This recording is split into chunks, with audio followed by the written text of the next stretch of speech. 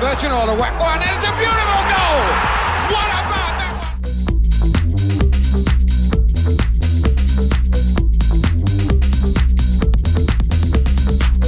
Stevie Claridge has given Leicester a place in the Premiership. Amazing. Leicester City.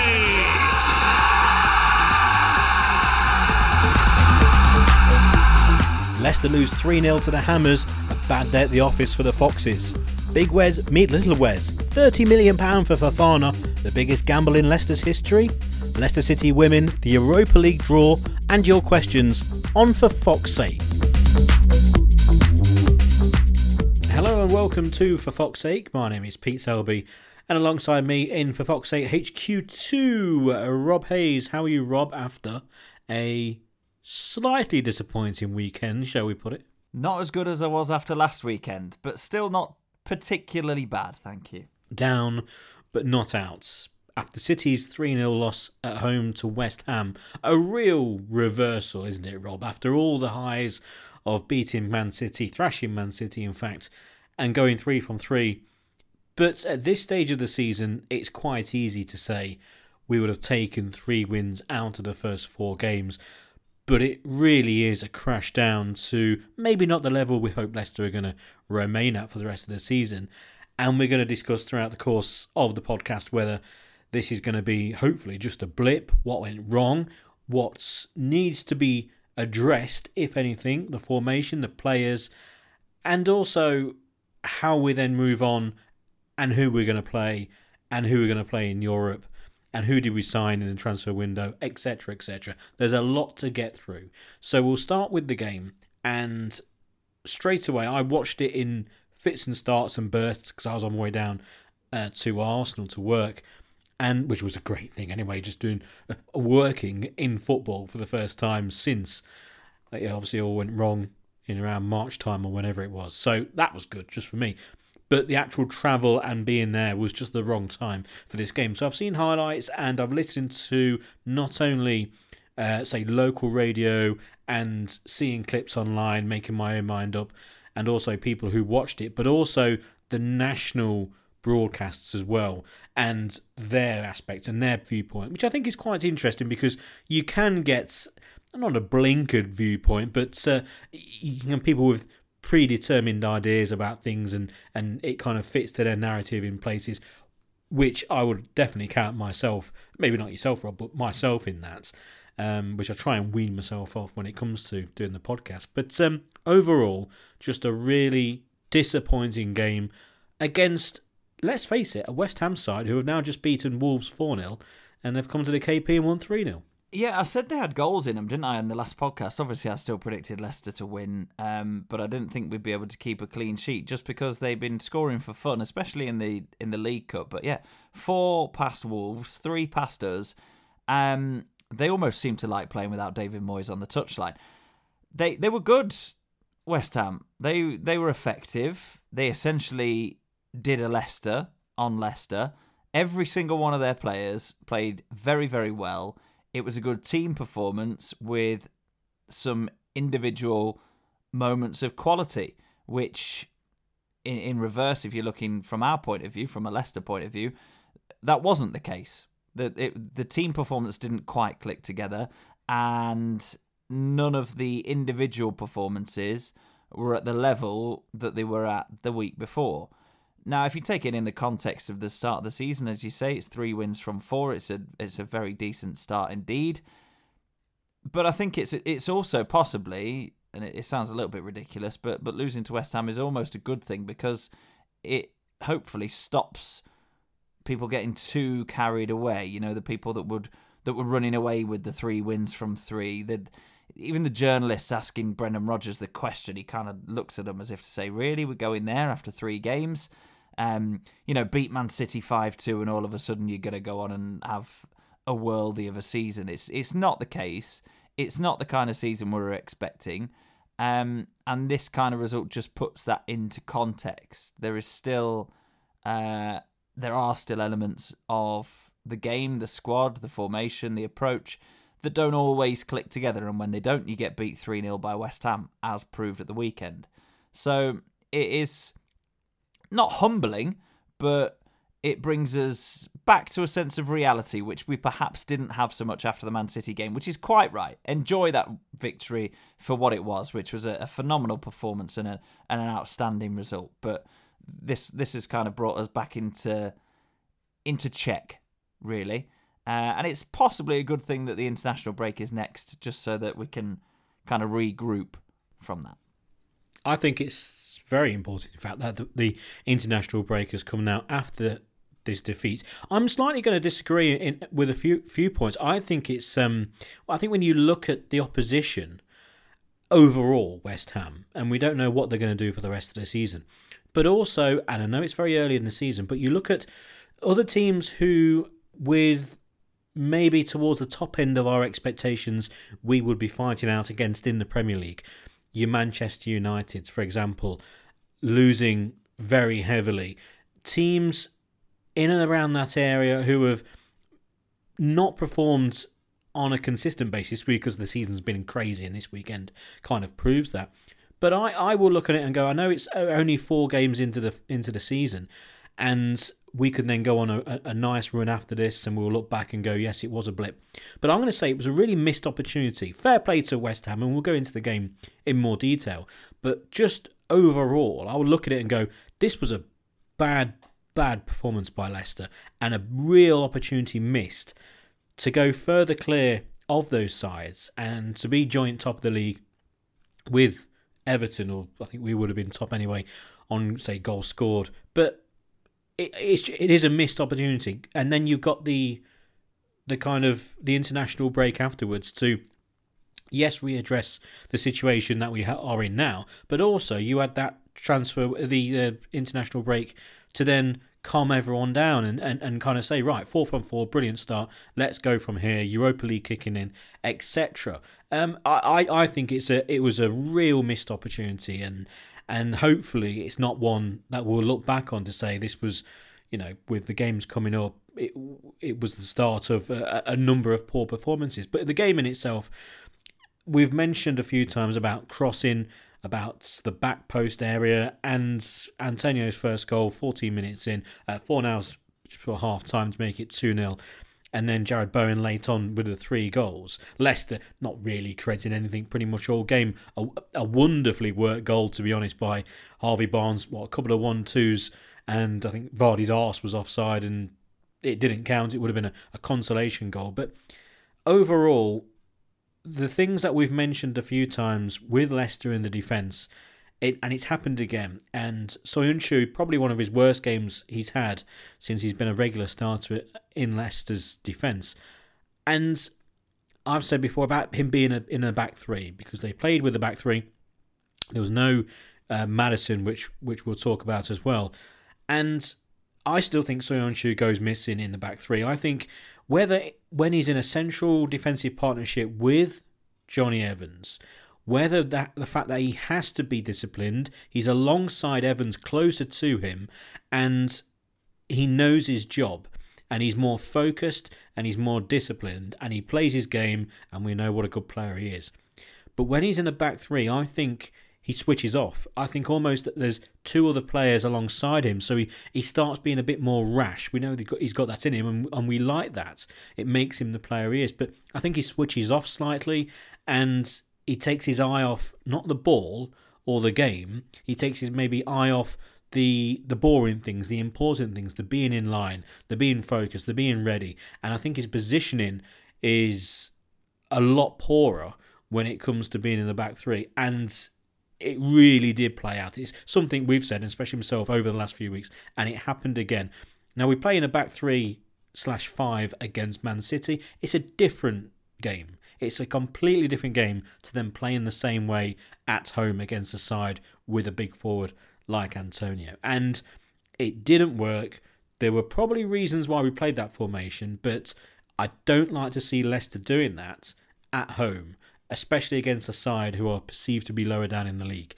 Whether it's something we're going to have to not deal with, but adapt to, because it's the way that Brendan Rodgers wants to play, and signing Wesley Fofana may be pointing to that direction, but we'll see. But the rest of the side, they really need to sort themselves out in this formation if that's the way we're going to be playing. Yeah, against Manchester City, it was a 5, wasn't it? And you could see that, especially when Manchester City were in possession, they tucked in and they were also quite narrow, the wing backs, to make a flat back 5. Whereas here, I guess the hope against West Ham was that Justin and Castagna would be a lot more adventurous down their respective wings and would play a lot higher up the field. But I think the reservations there with the wing-back system goes back to one that we talked about with Ben Chilwell quite a lot, in the sense that Castagna and Justin are full-backs, really. Castagna's shown it at times that he's good going forward, but there's a reason he's not classed as an out-and-out winger, and that's because he usually has somebody playing further ahead of him. Same with Justin.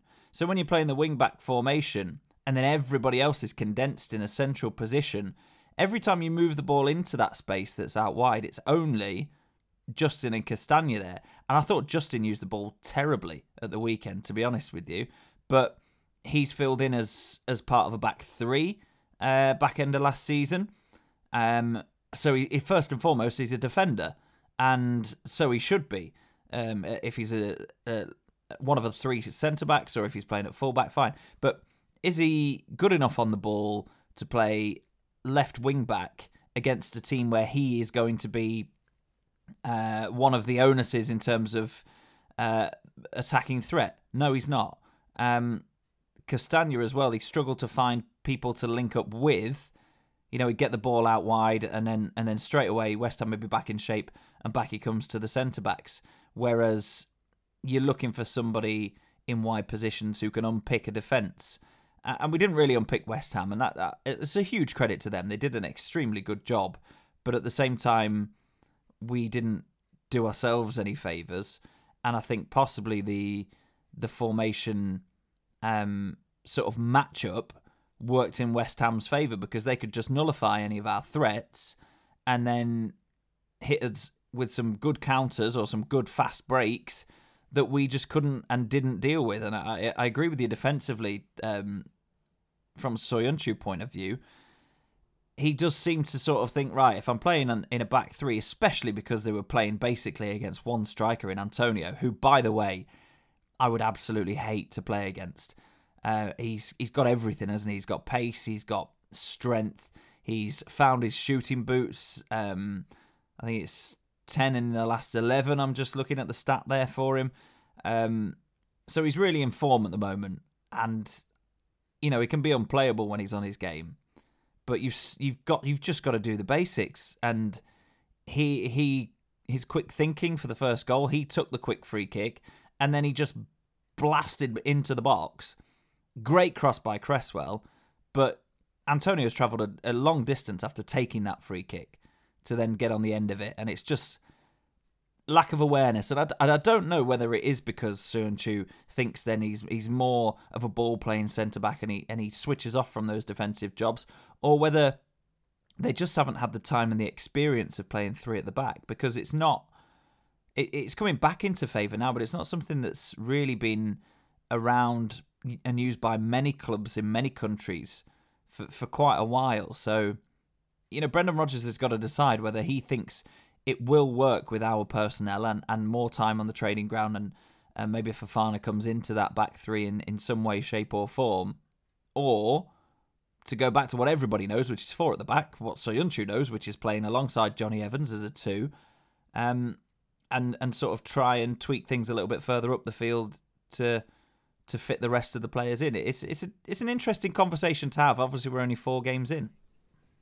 It is an interesting conversation. We've had a couple of questions which we can kind of nail at the same time here. David Loosby sent in, is 3 centre-backs the way forward with Brendan? Personally, I'd like to see a change depending on the opposition. The last game was crying out for 4 at the back.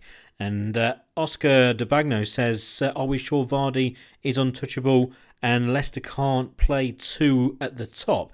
Now, I think both questions are kind of similar, because I don't think you can play a 3-5-2 at home without having either Jamie Vardy being supported with another striker like Perez or like Iheanacho. It has to be one of those 2. or as another forward, pretty much. Or if you're playing away from home, we know how you would play Ala away at Man City. You're playing more defensive in a complete counter-attack. I think that's the real issue, because you're looking at a three centre-halves, and you go back to, say, the O'Neill era, and the way that we play with three centre-halves. You've got the two wing-backs going forward, and then you've got midfielders who you've got your holding midfielders, your Busybody, your Savage, your Lennon holding, and is it actually helping out two forwards, your Claridge and your Heskey, or your Cottee and your Heskey. Now, I know that was the players that we had then, but you kind of fit that around the team at the moment, and the team that played yesterday. You've got your back three, as we know, the wing backs, as we know, and then you've got Mendy and Youri Tielemans, who Mendy's played well again, who's going to be anchoring the midfield. You then have four players to go forward with, and the rest of the side are going to be defensive, even though you've got two wing-backs. But at times, and most of the time, they're going to be still towards the rear of your team. Not quite a full-back, etc., but, you know. Now, those players are Perez, Barnes and Vardy. Vardy's right up top. So your other two are going to have to be your number 8 in the side and your 10, your midfielder who's going to be the kind of box-to-box, but also good at going forward, holding the ball up. Your number 10, your kind of playmaker who can give and go and pass the ball, thread the ball through. Now, I'm sorry, but Barnes and Perez, they aren't those players. Perez, for me, is, as we've said, he's in the centre as a 9/10 behind Vardy, or just next to him, really as a kind of floating forward in that forward area. And Barnes is at the moment a pacey winger who might go and end up being more central, but again, he's not that player who's going to be, say, like a James Maddison and receive the ball and lay the ball off and be tricky. So if you're going to play that formation, fine with the players that we've got in the squad when fully fit. But at the moment, and with the team that was put out at home, I just think the formation was bang wrong because of the team we had. If Maddison was fit, brilliant. It works fine. You can play Maddison in that 10, give him help with either a Ayoze Perez or probably a Harvey Barnes, and then have Vardy up top, or push Barnes just alongside Vardy at times. And it would work. Now, would one player change the formation? Is one player good enough to do that? Well, yes, in my opinion. I think Maddison is good enough, but also he is that player who can then drop and help Tielemans. He can then go forward and release the ball forward for Barnes and for Vardy. He can also receive the ball from the wingers, because they're not going to just whip the ball in all the time for the big man in the middle or to pick out Vardy, because he's being mobbed by their defenders, and also we haven't got a big man up top. So they need to be able to then pass the ball infield to a number 10, like in Maddison, for example. But yesterday, or at the time we're recording 2 days ago, we didn't have that. We had Barnes, who at the moment he's not going to show himself as that player to receive the ball from the wingers, and also Ayoze Perez, whose natural instinct still is to go forward and be alongside Vardy, which he should be. So there was a massive hole in the team, and thus we don't have any shots. And I don't like that formation with the players that we had out on the field. I think it just screamed to go 4 at the back and then play your usual team, having the midfield 2, with Tielemans going slightly further forward because it's against West Ham, and then the rest of the side would have fell into place and have the likes of Barnes on one side. You could have Perez on the other side if you want, or even play Cengiz Under on that side, and play your traditional City formation at home. I think if we're going to play 3 at the back, okay, but we need to have those players in the middle of the park that will link the defensive midfield too, and I'm going to put Youri Tielemans in that role because, again, he's sitting slightly further back, and he also still doesn't really have the engine to go back to front all game. You need to have that link player, and at the moment, that link player is James Maddison. If he's not in the side, then I'm sorry, I don't like to play that formation at home. It really limits our attacking impetus, flow, and generally, with the players we've got there, any sense of building any concerted pressure like we have done under Brendan Rodgers since he's been here. Well, if you look at it, the final point, I think, on the formation, otherwise we'll bore people to death. But if you look at the starting lineups for the last couple of games, we played the 3-5-2 against Burnley, and Amartey was in the side that obviously for the last couple of games, but not against Burnley. The midfield three had Mendy, Pratt, and Tielemans in it. That wasn't that formation, but it was a midfield three, so that's what we're looking at now. It was and then Perez and Barnes either side of Vardy. That midfield three seems to not work without either a Dennis Pratt or a James Maddison. I fully take your point about Maddison. He's the sort of the link man, and maybe if he'd have got into the positions that Perez found himself in quite often against West Ham, he'd have been able to find that final pass, because we had a distinct lack of clear-cut chances against West Ham. Yet I recall quite a lot of the time seeing Perez picking up the ball in a decent position and just not really being able to use it as well. He had a real opportunity against West Ham at the weekend. And all right, it's difficult when the rest of the team performance isn't quite clicking together. It's difficult to make your own work. But he had an opportunity that I feel that he didn't really take in that central position. Because we've always questioned, do we lose something with him playing out wide? Should he be playing up top as a striker? Should he be playing in the hole? Played in the hole against West Ham. Got in the hole, which is great. His positioning was good. He was available a lot of the time, but I didn't think he used the ball very well at all. Whereas Dennis Pratt has been the most advanced central midfielder so far. And, he's bagged a goal. He's been involved in goals. He works extremely hard. He's got great energy. And Brendan Rodgers admitted it after the game. He said we missed Pratt and Maddison. So it's almost like a hindsight thing for him, looking at that, thinking, okay, that formation where you need three in the middle doesn't work without Pratt or Maddison, because Perez just couldn't link the play well enough, despite finding the opportunities quite frequently, particularly in the first half. Absolutely, and Dennis Pratt was the player I kind of missed out, really, because he's been the player who's replaced Maddison, and to a fantastic level.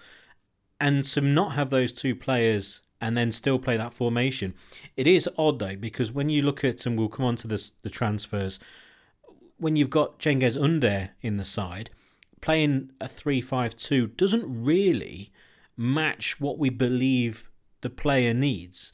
But then you sign Wesley Fofana, and then 3-5-2 is exactly what that player roughly needs. So you've got two of the three big signings. Timothy Castagne can play in any of the formations. So you've got two other signings who one suits it and one doesn't. It's a real double-edged sword balancing act that we're going to have to sort out. But overall, a very disappointing game, and maybe something for Brendan Rodgers, who I think we can all say, and we said last time, he got it bang on right against Man City. Really did. And it took a good 15-20 minutes for maybe everyone to start really kind of believing at home watching that he was on the right wavelength with the tactics and the grand plan, essentially, against Man City. And it worked to an absolute T. I just think this was an error. This was a big error.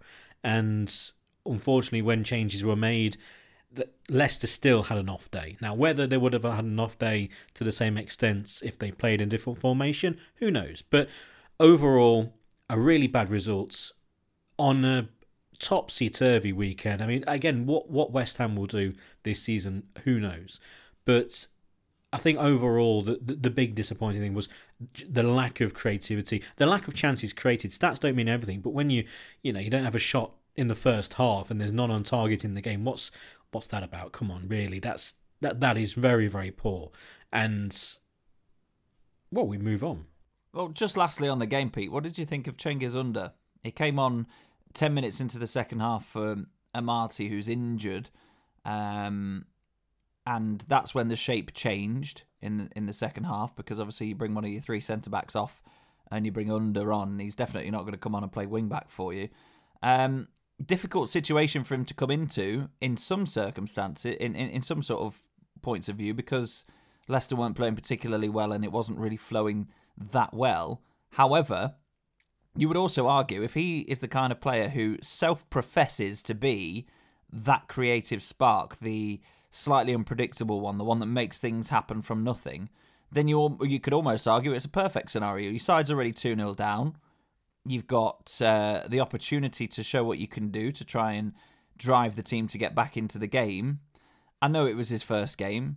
I know it might take him a little while to settle in, but I was relatively underwhelmed.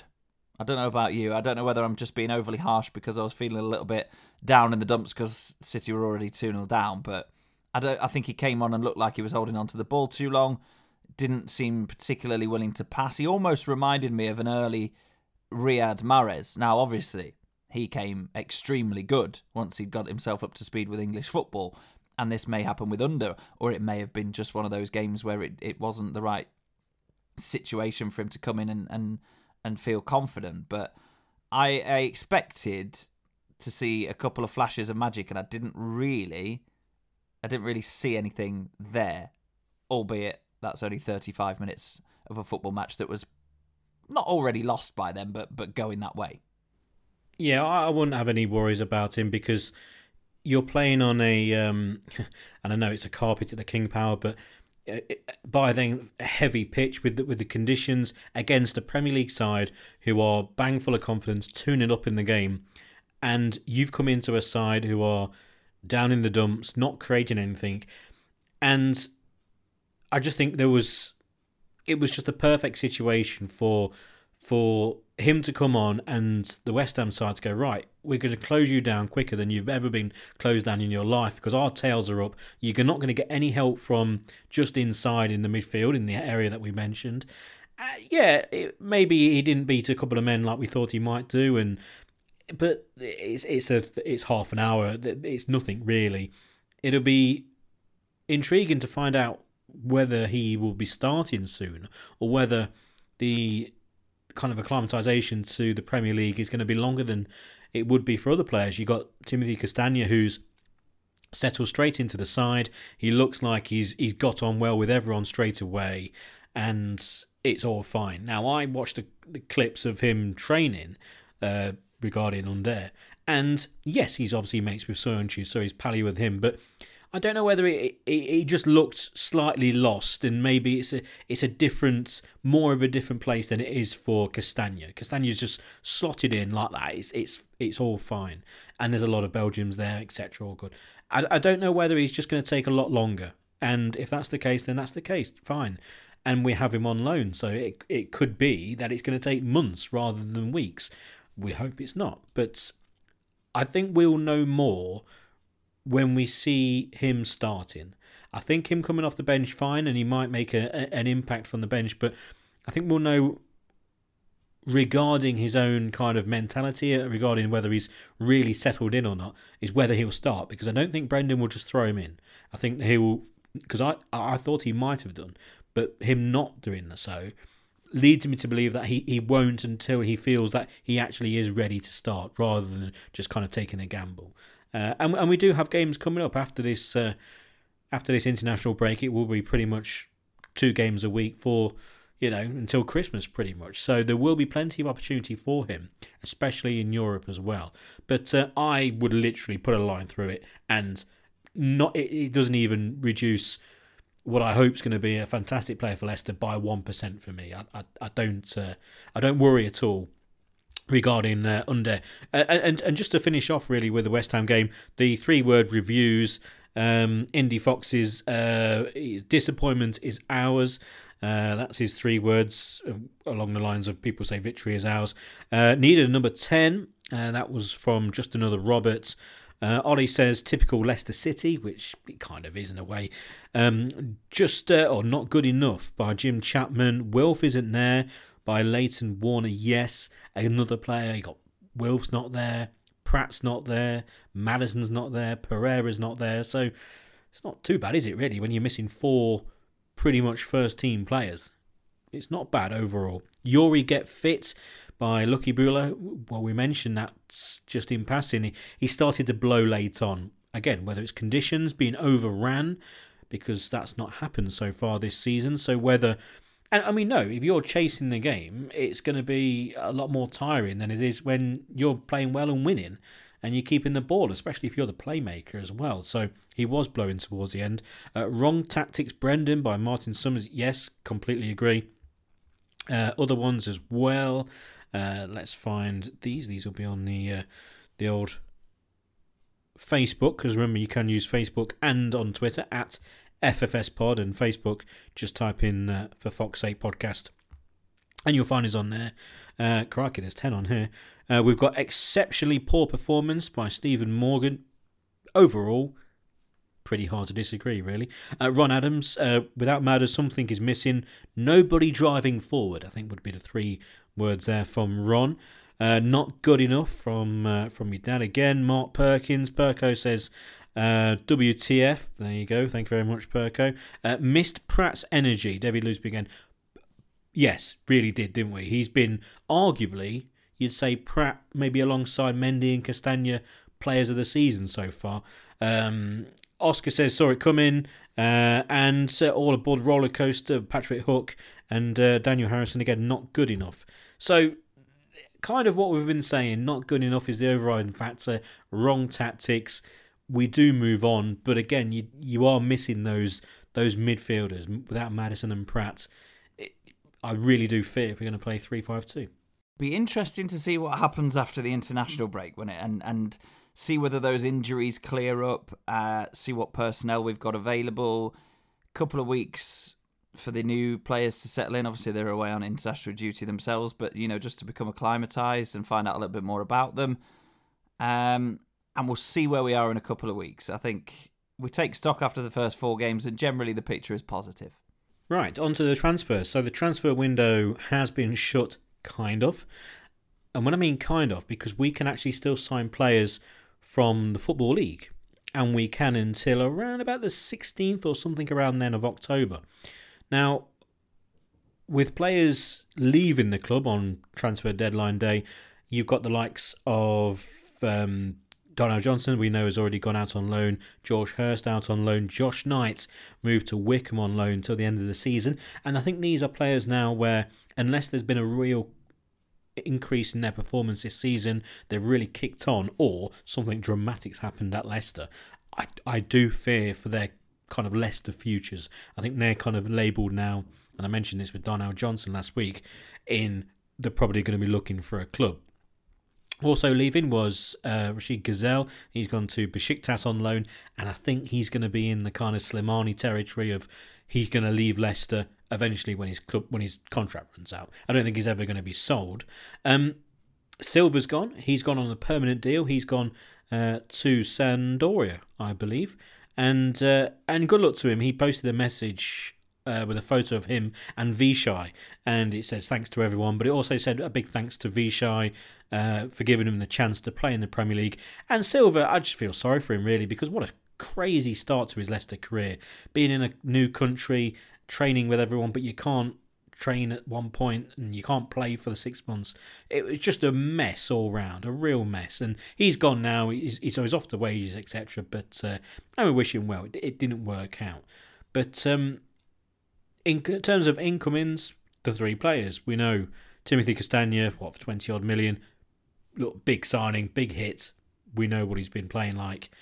But also Cengiz Under on loan, possibly a 25 million deal. We'll wait and see. Very exciting. And Wesley Fofana for £30 million, or between 30-35. Who knows what instalments, who knows what bonuses. It could go up to 40 million possibly. Now, those are the 3 main signings. And I think Brendan Rodgers, he went on record saying he wanted about 5. You can easily say that there would have been possibly a more creative midfielder and a forward really in that. Those 3 players, we know about Cengiz Under because we've seen him for 30 odd minutes, and we'll just wait and see. We've mentioned him already. Timothy Castagna, we've spoke about on the podcast for the first few games of the season. Big hit. We know what he's like. Good player. Settled in well. Wesley Fofana. Now, I put out there on social media, is Wesley Fofana the biggest gamble in Leicester City's history in terms of transfer fee, in terms of the situation of the club, what we need? A 19-year-old guy who's hardly played, and we've spent which is still, for Leicester, an awful lot of money. Yes, is the answer. One of them, certainly. Because we talked about it on the last podcast, and the developments kind of became more secure as we were recording. Saint-Etienne confirmed that they'd accepted a bid from Leicester last time we were recording. And obviously the transfer has since gone through all of its formalities and been announced. And we were saying at the time, if you had the toss-up between Tarkowski or Fofana for a very similar price tag, then I would have erred on the side of not necessarily caution, but value for money or guaranteed value for money. And Tarkowski, really, £30 million for a player that knows the Premier League inside out and would probably have been straight into the England squad as soon as he signed for Leicester, would have been a good piece of business in my eyes. But a 19-year-old who's just been called up to the France under-21 squad for the first time for this international break, so he's not even played that kind of level of international football. Breakthrough season really at Saint-Etienne last season, in a position where I don't think most players hit their peak until mid to late 20s, really. So, you know, you're signing him on potential, you're signing him on performances over a short period of time, really, relatively speaking, and you're chucking a lot of cash at it. So it does represent quite a big risk. I would be absolutely delighted to sit here and eat my words in 6 months' time when he's winning Player of the Month and keeping clean sheets and bagging goals and just looking every inch a Premier League defender. I would love to be proven not wrong, because I'm not saying it's a bad decision. I'm just saying it's a risky one, and one that I am very intrigued to watch unfold. And the management of him as well. Has he been bought for 30 million because he can go straight into the starting lineup as part of a back two or a back three and you can trust him straight away? Or has he been bought with a view to playing second fiddle to a couple of the existing centre-backs? We'll wait and see. Rodgers' hand might be forced with the fact that Amati, if it was his hamstring, I don't know if there's been any further update on his injury, but if he's out for a little while again, then and he wants to play three at the back, then Fofana might have to come in straight away almost. It's a very, very interesting one, and it's a brave decision, really, considering the lack of activity elsewhere in the window, really, from Leicester. One transfer fee paid for Castagna, a possible end of loan deal fee for Under kind of agreed. But then to chuck 30 million at a teenager is interesting business. It is. I asked this question again, and I'll go to the listeners. And I was surprised, to be honest, because I'm in the camp of it kind of is. And I'll start with the comments, and mainly because the comments are all basically saying maybe it isn't. David Loosby says, no, we've made £85 million profit from Maguire. Cags and Chilwell, Castagna improve the team massively. Excuse me. We can afford to take the risk. With him only being 19, he'll only get better, and his value will most definitely rise. Great business.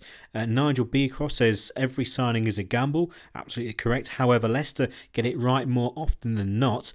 Saint-Etienne fans seem a bit salty about him leaving. Money grabber comments, etc. Jim Chapman, to be fair, every signing is a massive gamble. Some we make massive profits, other we lose.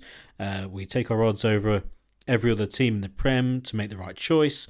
Luke Measures says, no, signing a young lad with bags of potential and a very good reputation is never a gamble in my eyes. Signing players in their prime or with no Premier League experience has been where we've wasted our money over the last 3 or 4 seasons, and they have proved hard to move on. And we'll come on to a few of those in a minute. And then also on Facebook, Jamie Shields, Rodgers seems to bring out the best in young players like Barnes and Chowdhury. If he can develop this kid, it'll be money well spent. Bill Soby says, great to see our ambitious club are not afraid of splashing the cash when our management decide we need another class player. This club has never known such times. Proud as a fan. I'm sure many others are. Good luck, Wes. Stephen Holland, no, the biggest gamble was Vardy, and now look at him, a club legend, and we'll come on to whether he was possibly going to be the biggest gamble. Steve Taylor, I think this is an ambitious signing, apparently one of the brightest stars in French football. I'm excited for the future. And Jojo says, simply, welcome to our special club, Wesley. Now, there's no real right or wrong answer, because you don't know whether a player's going to work out or not until we see them on the field of play and you look back on their career at the end of their career or halfway through, or in Timothy Castaños after 4 games. But so there's no real right answer, and you have to weigh up Leicester City as a football club at the time, how much money we've got, our position in English football, also what the squad needs. There's all sorts surrounding the answer or everyone's kind of point of view. I was just surprised that no one's kind of taken what I thought was, and which you really did kind of hit the nail on the head, which I thought, Rob, was, yeah, we do need a centre-half, and we've gone and spent the money on this guy. Now, I thought if you're going to buy a 19-year-old player who's completely unproven, who's going to be or potentially is going to be a big star, those kind of signings are kind of made regardless of the need of the squad. So that player, right, we'll get him. Doesn't matter that we've got centre-halves at the club, we're getting him because he's a star. A bit like with Manchester United and Wayne Rooney. We're going to get him. We're going to buy him. We've got players in that position. Doesn't matter. He's the man. He's the player we want. Bang. And you go and sign those players. Now, hopefully it turns into a big star. But the amount of money, £30 million, 19 years old, hardly played before, it is a gamble just on the bare facts and the face of it. I think overall, you can be kind of swayed with whether the signing was a success or not. Vardy was a big gamble, a huge gamble, and the comments were completely right. But at the time, still £1 million at that time for the football club wasn't like a £30 million signing now. I know we're quite wealthy, but still £1 million then was still a kind of an okay signing. I would go back, and this is no way because of the career that panned out, but you look at Akinbaye at the time, that was a massive gamble because you're replacing Emu Heskey, you're a top 10 Premier League side, and your forward line is going to be basically surrounded by this guy who we've spent an awful lot of money on, blew the club record out of the water completely, and he was completely unproven at Premier League level. The pressure of being a top 10 Premier League club, your main striker on his shoulders, club record signing, that was a big gamble, really. And I know it didn't pan out right. But then you look elsewhere. Was it Morrison for like £5 million? Again, we were kind of splashing the cash around then. But I know he was playing well in the Championship. That was a little bit of a gamble. Kind of modern era. You look at someone like Islam Slimani. Again, didn't work out. But at least he had a track record in not only Portugal, but also at Champions League level as well. Yes, it hasn't worked out, but I think that was less of a gamble than this. Now, overall, hopefully it works out. He slots perfectly into a back three. He's got height. He's 6'3", and I would be amazed if he's not starting for Leicester in the next 2 or 3 games through either rotation injury or just being placed in there in a back three. If he's going to be playing in the back two, then this guy could well be something special. If he's taken away Johnny Evans' place, for example, because he maybe have a tight calf or whatever, or not quite 100% fit. Even if Johnny Evans is 80% fit, he would start all the time for Leicester. But now we've got this guy. It's tremendously exciting. Yes, he's not a number 10 or a number 9.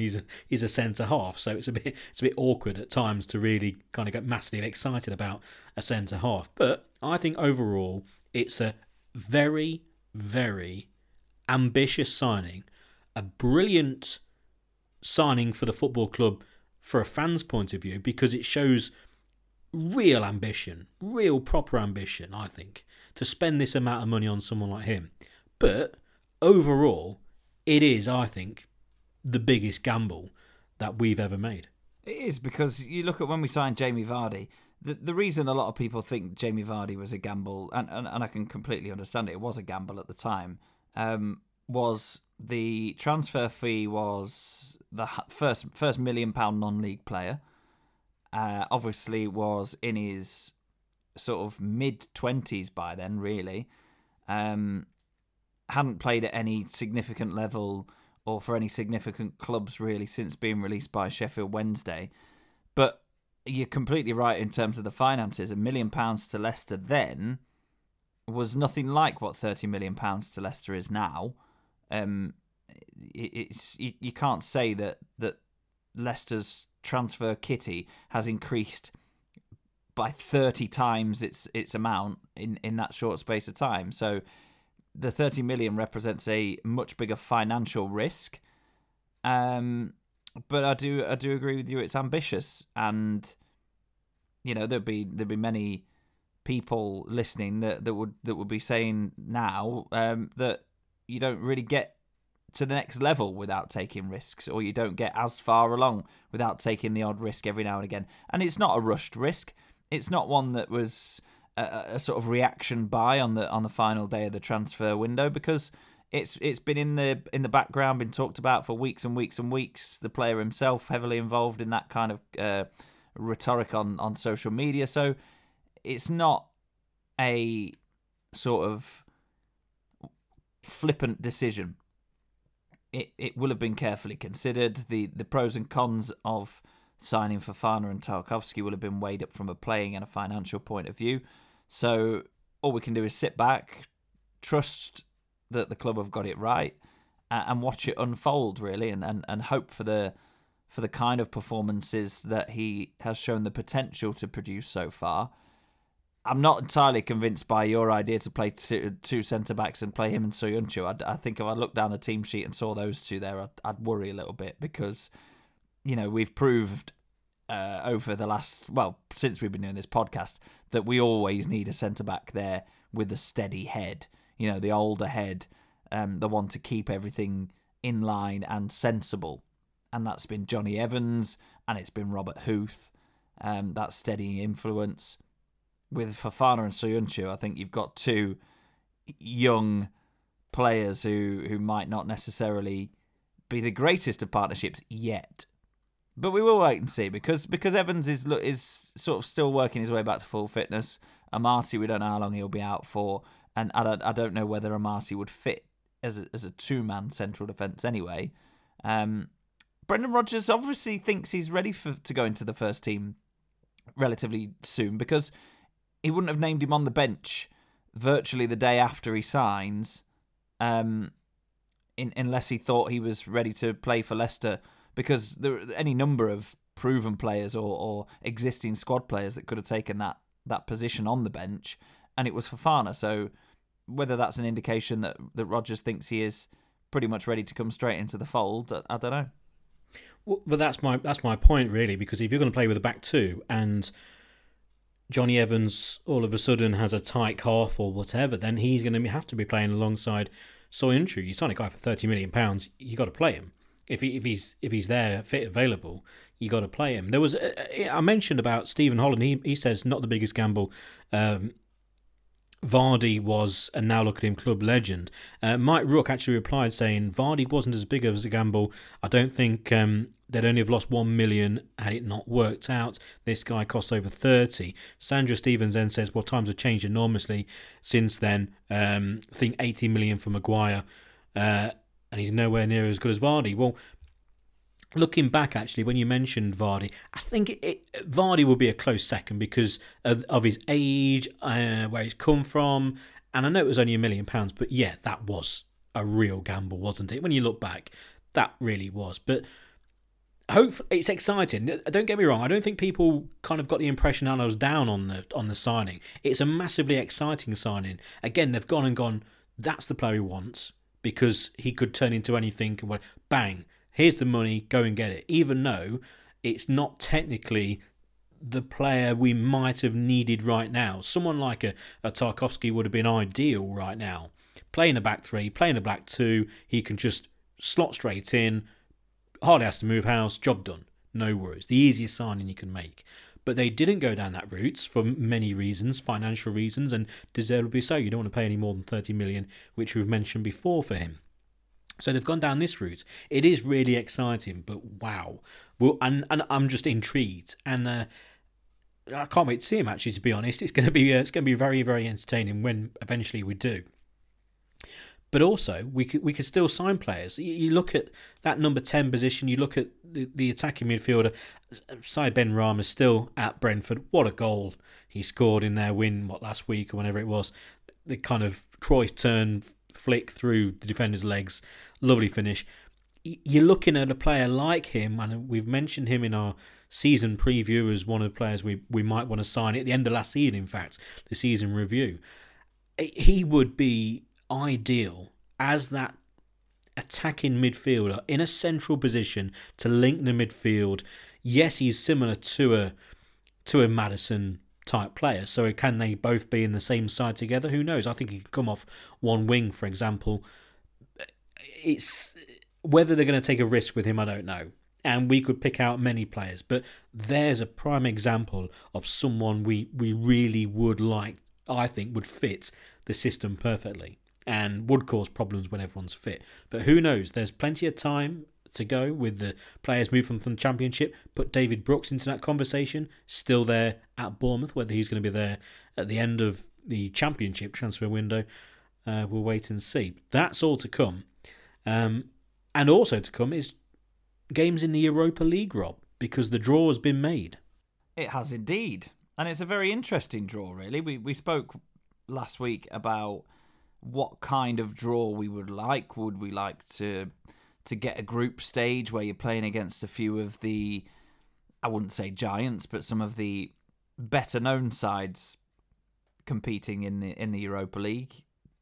Or would we like a bit of a random mixture, teams that you don't know an awful lot about? And if we were talking about this maybe this time last year, we'd be talking about possible trips to places we've not been to before, obviously for reasons that we're all very well aware of.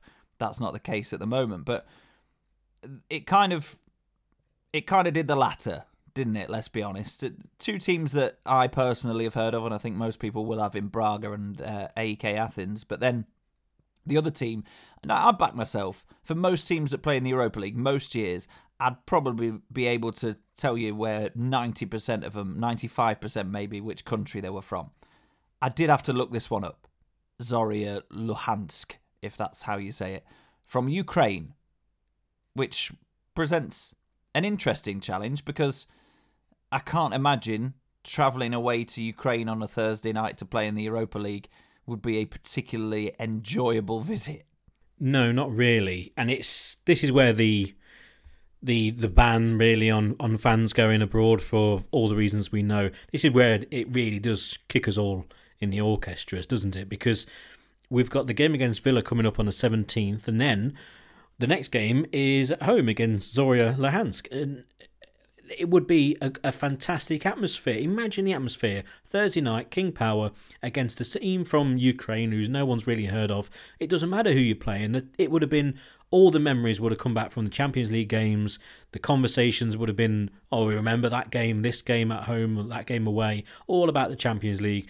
And then once the game starts and hopefully City win, then the future games would turn to this Europa League campaign. But it would have brought all the memories back, and it still will when the game starts and everyone's watching on TV. And then we're away at Arsenal, and then the first away game would be to Athens. And then the conversation turns completely the other way around, because it then goes, do you remember when we went to Bruges, when we went to Copenhagen, etc., Madrid? And it would have been a lovely away day in Athens. I mean, that would have been ideal, wouldn't it? The Olympic Stadium, 70,000, and then going away to Braga with their fantastic stadium, 2 stands, one at one side and one at the other side of the pitch, and then behind the goals, at one side, there's just the biggest cliff in the world. It's that stadium in Portugal, Portugal as well. But it's that famous ground from the Euros, if you remember, with a big cliff behind one goal. What a great game. What a great stadium to go and visit. Big shame. But overall, football-wise, bang on group, really, you'd say. Looking at some teams that we missed out on, your Romas, your AC Milans, some really good teams, your Napolis. We've missed all them, we've dodged them. And it looks It looks winnable on paper. You don't win on paper, but overall, you look at the group, and if that was put in front of you, Rob, before the draw was made and gone, hey, do you want that now? Yes, please. Thank you very much. I know I can't go to any of the games, but I'll take that right now. And hopefully, they get off to a nice start at home against Zorya Luhansk. They should really, looking at that, looking at the start that these clubs have made in their own leagues. If you look at Braga, not very impressive at all. Athens and then Zorya Luhansk, the level of football really would be a couple of notches down. You'd fancy Leicester at the King Power against all three. You really would. And then away from home, who knows, by the time you're flying over to Zorya, maybe you're playing a weakened side. We'll wait and see. But overall, quite positive, really. In fact, no, very positive for me. I'm looking forward to it. We'll see what happens. We'll see what kind of side Brendan Rodgers puts out. Whether he changes all the personnel, just a few, whether he goes stronger in the Europa League and slightly more reserved in the Premier League, either side of it, we don't know. But it will be very interesting, and it adds a different dynamic to Leicester's season, which I think on the whole will be a positive one. Yeah, just to go through a few of the games, we will be at home against Zorya Luhansk. Then we'll be after that. So I'll refer to the away game. So AEK Athens will be the next game away from home. After that game on the Thursday night, we will then play on the Sunday, and that will be, in fact, is it the Monday, in fact, because it's the 8 o'clock game away at Leeds. So we'll play away at Leeds after our trip to Athens. And then later on in the campaign, we go to Braga. After the game against Braga, we'll be at home against Fulham. So technically, you couldn't ask for a better game after a travel. And then after that, we do go to Zorya Luhansk. And the game after that will be away at Sheffield United. So again, on paper, you look at the games that we'll be playing after our travels, and they don't seem to be too difficult on paper. Again, we'll wait and see. And also, just to reiterate, the final game will be at home against AEK Athens. The penultimate game is away in Ukraine. So maybe by then, if it's all gone terribly well, we could maybe rest one or two players. You know, you're looking at, say, your Vards and a few other first-teamers, and you think, what a great thing. After the game at the weekend, you play on a Saturday or a Sunday, and you turn round to, I don't know, 5 or 6 of the first team who got knocks or whatever, and you turn around and go, you're staying at home, you're not getting on the 3.5-4 hour flight to the Ukraine. Brilliant. And you're gonna bring a few of the under-23s with you, or play some players who haven't been playing. That's bang on ideal, really, and hopefully that's the case. You didn't really want the first game to be away in the Ukraine. A few more questions. We've got one from Lucky Bueller, who I mentioned earlier. What's the root cause of our inconsistency? I just think at the moment, you look at the Premier League and everyone's inconsistent. I just think we've mentioned the reasons for what we believe was the problems with this game against West Ham. It was just the formation and didn't match the players we had, or the other way around. The players we had to put into the first team were put into, I believe, just the wrong formation. Eventually, if 3 at the back is going to be the way forward, then fine, but it just didn't work out. So inconsistent, yes, because you win away at Man City and then lose at home against West Ham, but I think there are major reasons for that. And you can praise the manager, you can praise the coaching staff, but also if you believe things have gone wrong, which I think most people have done with this game, then yeah, they're there to be shot at and there to be criticised.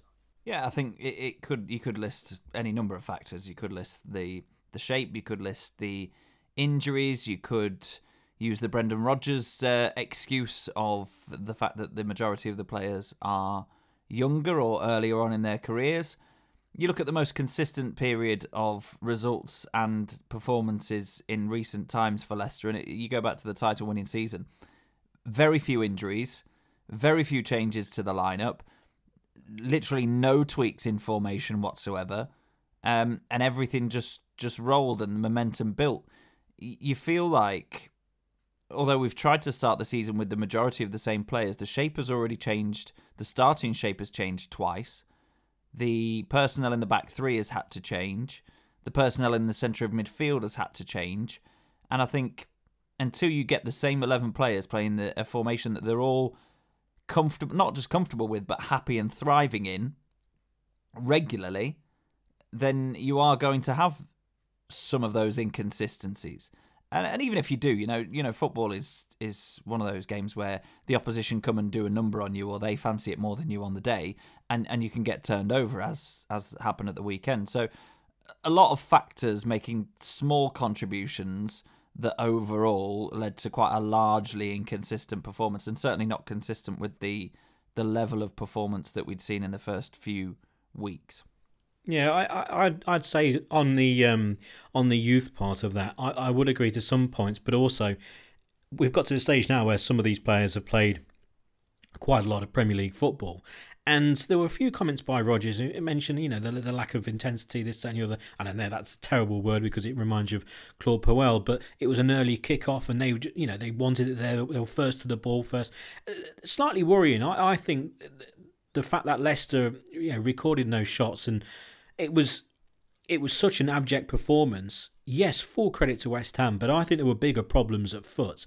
I just think that the team put out onto the field was just not the right team. It was not the right.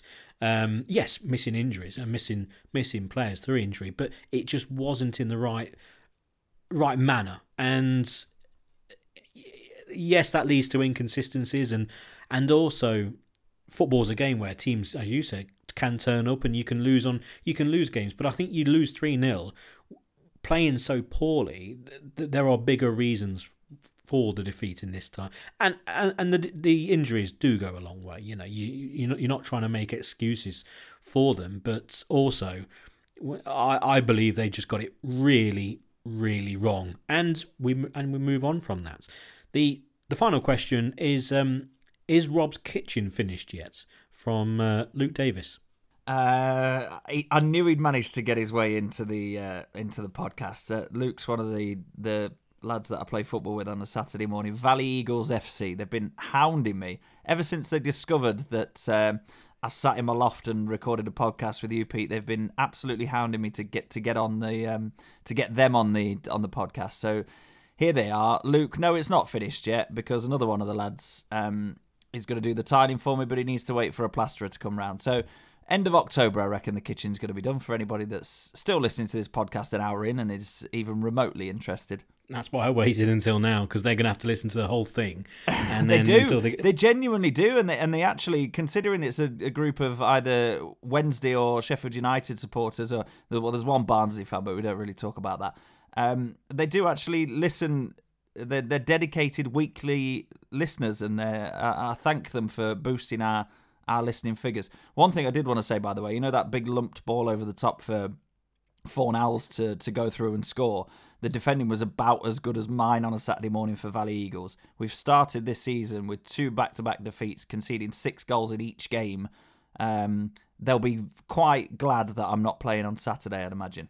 I don't know whether they know your old nickname from your playing days when you were in Leicestershire. They used to call you the Terminator, I believe. You were the hard man. Vinnie Jones was another nickname, and no one dared go near you because you were a proper hard man. Remember when you got sent off for headbutting that guy?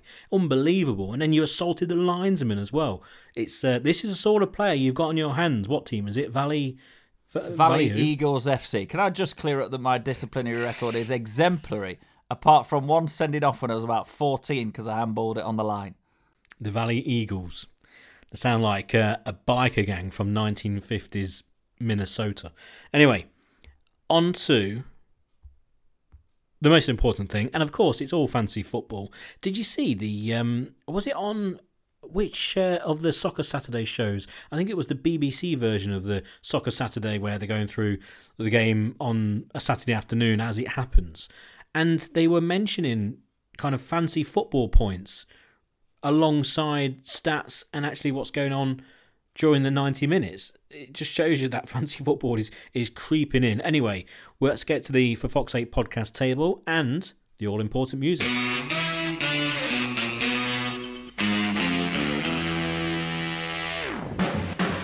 Into the top 10 with, in 10th place, Leighton Warner with LCFC Fox Poacher 254 points. In 9th place, 257, it's Rob Ford with Gardener's Delight. Up into 8th, it's Martin Chafu with Grayson Decore, 259 points. Down into 7th place, 261 points, it's Stephen West with his Vegetable Castagna. In 6th place, a non-mover, 261 points also, it's Wok A Fu from Todd Avery. Down into 5th place, 265 points, it's Kieran Ford with For Fuchs Sake. And the top 4 up into 4th place, 78 points, really good score, 268 points overall from Tyler Hunya, I've completely said that wrong, Team Lau. In 3rd place, TaylorMade, Luke Taylor up into 3rd, 87 points, really good week for Luke, 281 points. And up into 2nd place, Drake Martin with 291 points. But remaining at the top, 3 points clear. In 1st place, it's Stay Home, Eat Out, Get Fat, Ian Barker with 294 points.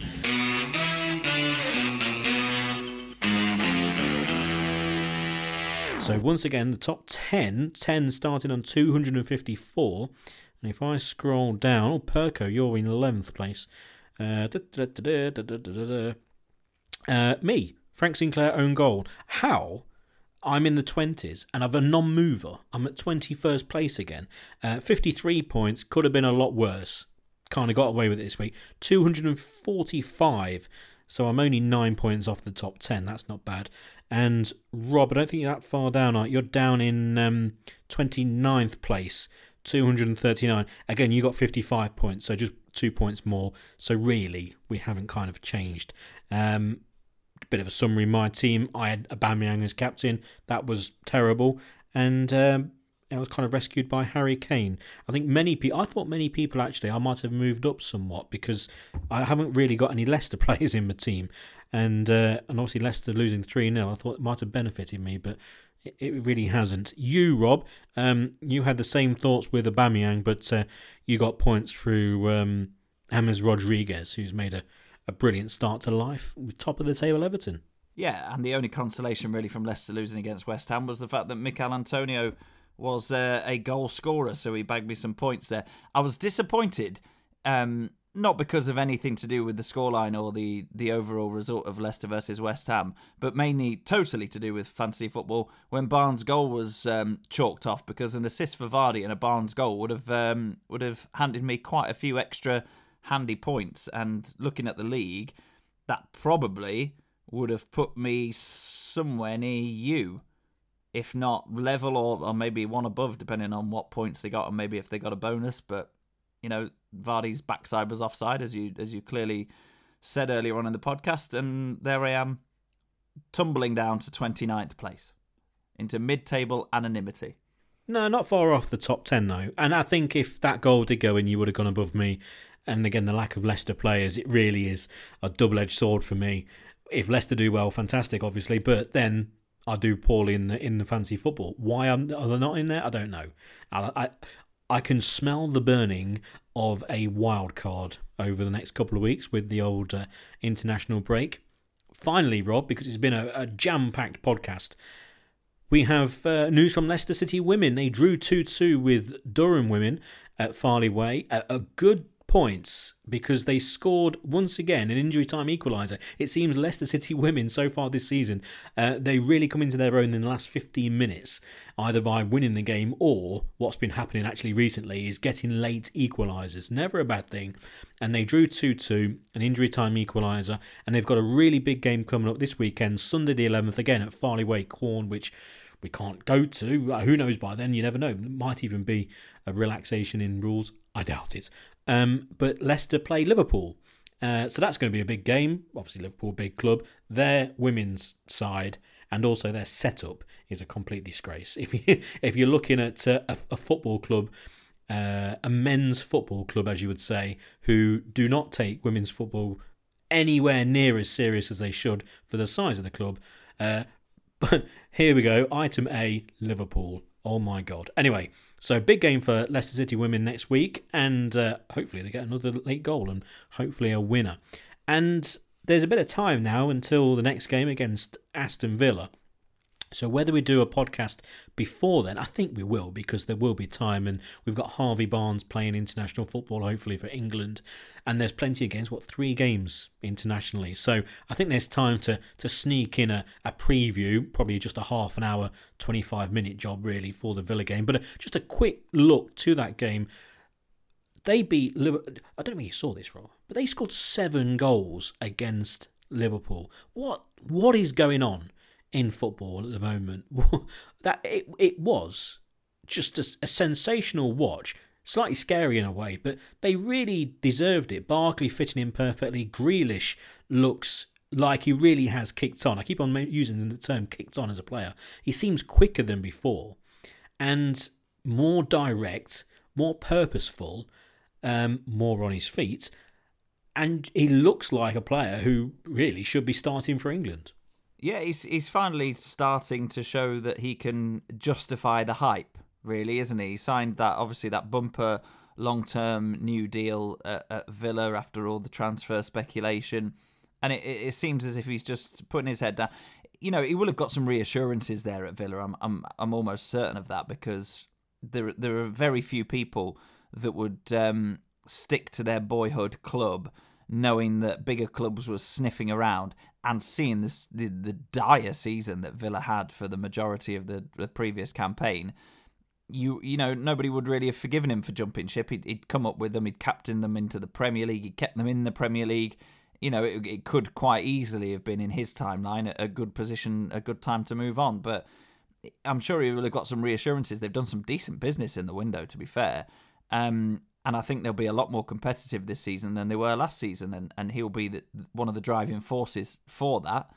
So that it's not a game to be taken lightly whatsoever. Obviously, we'll talk about it in a bit more detail, as you say, more than likely before the game, within the international break rather. But yeah, they're a different proposition to last season, and we will need to be careful, and we'll need to be at the races.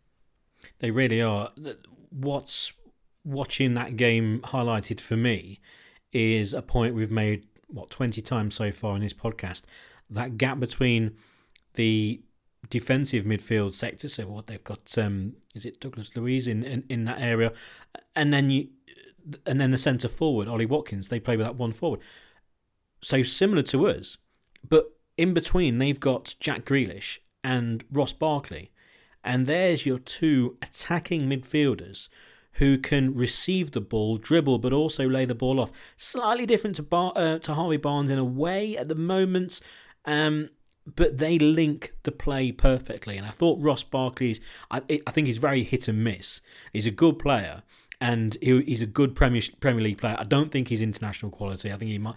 That for me, I think he's kind of gone at that level, but at a Premier League level, if he gets a run of games and settles somewhere, he can be excellent. And he links the midfield and attack perfectly, which you need when you're playing with one forward. Grealish, exactly the same. Maddison's that player for us, but I still think that there's room for one more. When you got Barnes one side, Under the other side possibly, again, more direct really than that kind of link player.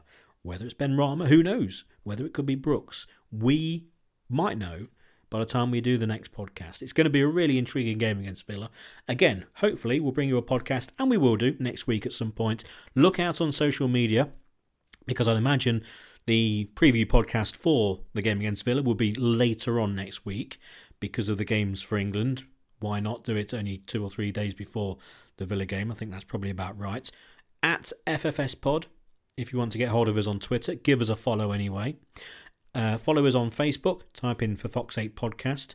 And also, if you want to send us anything, either do that through those 2 social media terms, or for fox8podcast@gmail.com is the email address. You can listen to this. I don't know how you listen to this, whether it's through Apple iTunes. You can listen to us on SoundCloud. You can also listen to us on Spotify and however else that you listen to us. Any questions, any comments, anything at all Leicester-wise, send it to us, and then we'll do our best to do just what you say or answer some of the questions. Anything else, Rob, on this bumper episode?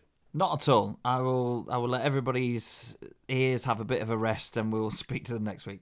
Yeah, fingers crossed that Spahn scores a hat-trick every game for England and England win 10-0. It's not much really asking for. There we go. Anyway, thanks for listening. We'll be back next week.